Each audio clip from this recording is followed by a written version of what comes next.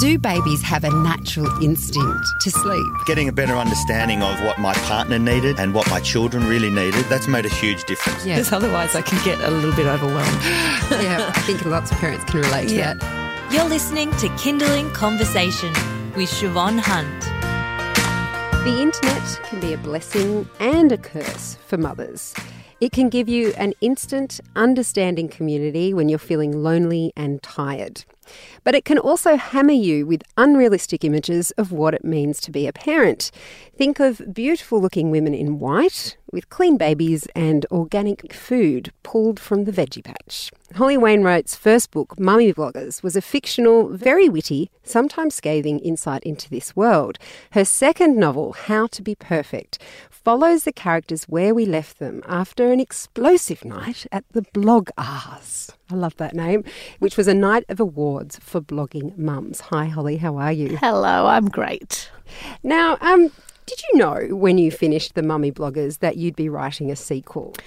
No, I didn't. I think that I must have a little deliberately left things open because I didn't quite know what I wanted to do with Elle in particular, who, if anyone's read the first book, Elle is the character that everybody asks me about the most. She's kind of the villain, if you like. Yes. The people, you kind of love to hate her. And the first book ended with her like striding over the Piermont Bridge in Sydney and sort of pledging to disappear, but saying that I will be back. So I knew that there was a story still to go, but it was a little bit after that I decided, yes, let's get back there. Let's find out where she goes. What does that look like for you? So you've got 2 young children, you work full time in a very demanding job. Were you like rushing in between meetings and then just Elle pop back in your head going, bring me back, come back to me? Listen, you kind of sound like a bit of an idiot when you talk about writerly matters, especially because The Mummy Bloggers is my first novel. I certainly don't put myself in any kind of classes like a novelist who knows what I'm doing. It's always been an absolute passion of mine and is a long fulfilled ambition to have written a fiction book. So I'm very, I'm delighted that has happened. But when writers used to say, oh, the characters stay with you and they follow you around, I used to think like, whatever.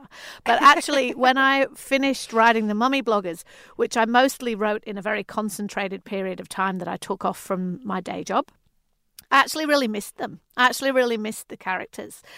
They did stay on my head and they also stayed on my bedroom wall, which is much to my partner's chagrin, where I plot my novels out. It's just in Post-it notes all over the bedroom wall. So she was in my head, particularly Elle, but also Abby. And I guess I just kept brewing that idea, and then I sort of did a similar thing where I took a concentrated period off work over summer and just treated it like a job and worked, and probably neglected my children quite a lot in the process.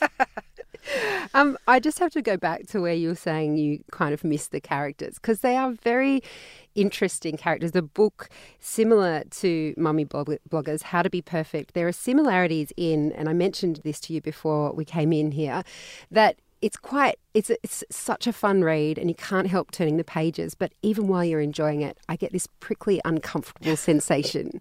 Like there's a bit of me in each of the characters and I'm not sure I like any of them. I think that because both of these books are set in the world of social media, and whatever your relationship is like with social media, whether you are an absolute native who lives there or whether you just dabble or whether you just sometimes lurk, we all have quite a complicated relationship with it, I think. And I think that obviously what this story is about the way that women, and mothers in particular, portray themselves online and the messages that they sell really to the rest of us. And as you said in your intro, I never want to be portrayed as bashing this kind of influencer world, really, because I think that it provides an enormous amount of connection. Motherhood can be still, and certainly was, a very isolating event in your life, especially if you're used to being out in the world. And I think that sort of online mothers groups, if you like, the tribes who form around certain bloggers and certain websites can be an absolute lifesaver for a lot of women. But there's no doubt that the flip side of that is what we call comparison culture, which I don't think that any of us are immune to. I mean, I know myself that I will find myself sometimes playing with my daughter or something, and you think, this is a particularly picturesque moment. Maybe we're in a lovely park. Maybe we've just made some craft. Actually, we would never have been making any craft, but something. And you'll think, oh, I'm going to take a picture. Like, this is very Instagrammy. And then afterwards you think, oh, that's terrible. I'm supposed to be present at all times. But I think that even for mere mortals, we have a little bit of that in us and we wrestle with it. But obviously for a lot of women and for the women in my books, it's become their job. What I've done a little bit differently in How to Be Perfect is there's a character in there who is not a blogger, but she is a follower. She follows Elle, and she's a new mum who's very much wrestling with the chaos that the change to her life has brought, and how she doesn't feel like her body or her life or a relationship or her home is what it was, and that she's failing at all turns. And I think that that's something that a lot of new mums obviously relate to. And Frances, this character, has kind of latched onto Elle, and her following is like, if only I could be more like that. If only I could eat that. If only I could afford that superfood supplement. If only I went to the gym for 4 hours a day. If only I did, then everything would be fine. And I also think that that's an experience that a lot of women relate to. So I wanted to explore that. And I guess if there's a message, and I mean, they're fiction books and they're meant to be a lot of fun. So I hope that they are. But if there's a message, it's that we should all just be a little bit wiser about who we decide has the perfect life online, because we all know, even when we find ourselves curating that particular crafty moment at home, that it's not real life. Give yourself a break. You're listening to Kindling Conversation. I'm speaking with Holly Wainwright from Mamma Mia. She is a writer, editor and broadcaster. Her first book was called Mummy Bloggers, and this is her sequel, How to Be Perfect. It's out today, launch day. Congratulations. Thank you. I still can't believe you managed to write in such a concentrated time.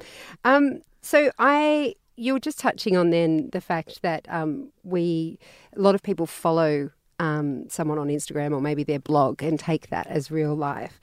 Sometimes I look at different accounts and I feel a real dissonance between the image and the writing. Like, I really connect with the writing and what they're saying, and I think, yeah, I get why you have that many followers. That's a real thing to say about motherhood or parenting or whatever.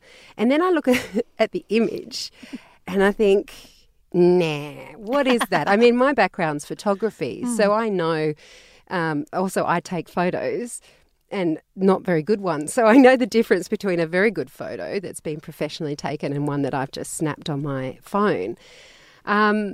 Is that part of the problem? I mean, I know I'm specifically talking about Instagram here, but the fact that some words before Instagram was big and people were just writing blogs, I could see a connection in that being a little bit more honest maybe. And then the pictures came into it and it just seems to have changed. I think that's definitely true. I think that what that is really is how Instagram has been on the rise as Facebook has been somewhat on the decline. So although a lot of us ordinary mums, in inverted commas, still use Facebook a lot, it's not the platform that it was for many reasons. Whereas Instagram, I think, really appeals to our short attention spans and our love of really looking at pretty stuff. I mean, at the end of the day, Instagram is an endless feed of pretty things to look at.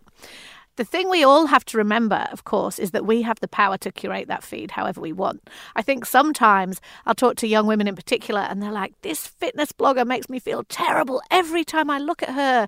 You know, just when I think I'm doing well and my head's in the right place, I'll see so-and-so online and I'll look at her bum or whatever and I'll be like, oh, I'm terrible. What a loser I am.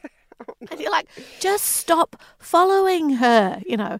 But I think there's no question that images have taken an enormous emphasis away from the written words in a way. And I think that also it's never been more competitive to get that finger to stop at your picture.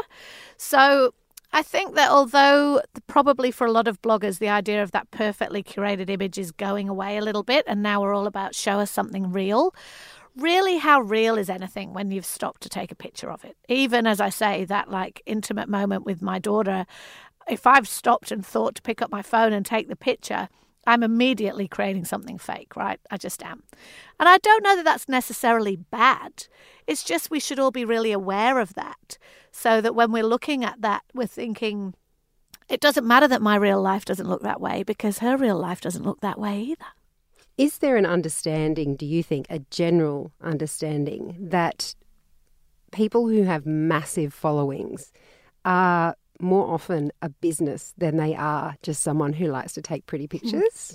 I think the thing that is tricky about influencers, as they're called, influencer culture, is that I think there is an understanding when it's declared that this is a sponsored post, this is a tag I'm doing because this person is paying me for it.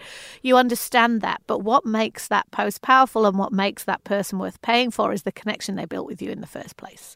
So it's like the ads in a TV show in a way, except now everything is product placement. So I think that people do know that. But if they trust the source, they trust the source. And that's why influencers are so valuable. You know, I think, again, it's an easy culture to critique, but at the same time, it's allowed a lot of women to start businesses from their lounge room who would never have been able to afford a marketing budget, outdoor advertising, any of the traditional things that you used to have to do. Now you can build that following. And I still believe that you have to have something good and original and different to build the following in the first place. Then, when the money comes into it and the products start rolling in, how much of your authenticity you get to hold on to, that's a dilemma for everybody who's there. But I would never begrudge a woman making a buck, to be honest, because we all have to. Right? Yes. I think that the important thing is a level of transparency. And also, again, back on the user, remember what you're looking at. This is something that somebody's being paid to tell you. You can decide whether that's of value to you or not. Do you think mums in particular are quite vulnerable to that idea of comparison? Very much. And I think that, for me, and the space that How to Be Perfect goes into that's a bit different from the mummy bloggers is the wellness space, right? So I'm particularly susceptible to the Instagram accounts of people who live, in the hills of Byron Bay. And they're always Instagramming their breakfasts. And their breakfasts just look so complicated. And they have 25 ingredients and they're sprinkled with some kind of gold dust powder that if only I could afford it, my mornings would be so much better instead of the morning that I usually have most days, which is me like sprinting out the door while screaming at the children and somebody's forgotten their hat, somebody's refusing to brush their teeth. I think if only I had that acacia bowl or whatever you call them, a sigh, then everything would be fine. I think mothers are particularly vulnerable to that idea, especially in those early days of parenting when you're often feeling isolated, you're struggling with change, your body seems like a stranger who you've just got to get to know all over again. And that's why in this book I kind of introduced the character of Frankie, who is trying to be Elle without realizing that even Elle isn't Elle, of course. And also she is putting herself under more stress and more strain because of this endless comparison. But it's something that we all do. Yeah, I've got to say it is a very entertaining book with a bit too much recognition in it for my liking, for me. But I definitely encourage people to go out and get it. But first, you've got to read Mummy Bloggers, I think. Yeah, you do. Go back, read the first. Will there be a third? Oh, I can't answer that question, Siobhan. At the moment, I don't think so because I might fall over. But you never know. Husband might hear you say agreeing exactly. to it. He'll be like, "No, I need to reclaim the bedroom. Get those Post-it notes off the wall." You never know. Oh, brilliant. Well, congratulations. Thank you so much for coming in. Thanks so much. That's Holly Wainwright, writer, editor and broadcaster. Her book, How to Be Perfect, is available now this very day. We'll put up links to it on our website. Just head to kindling.com.au.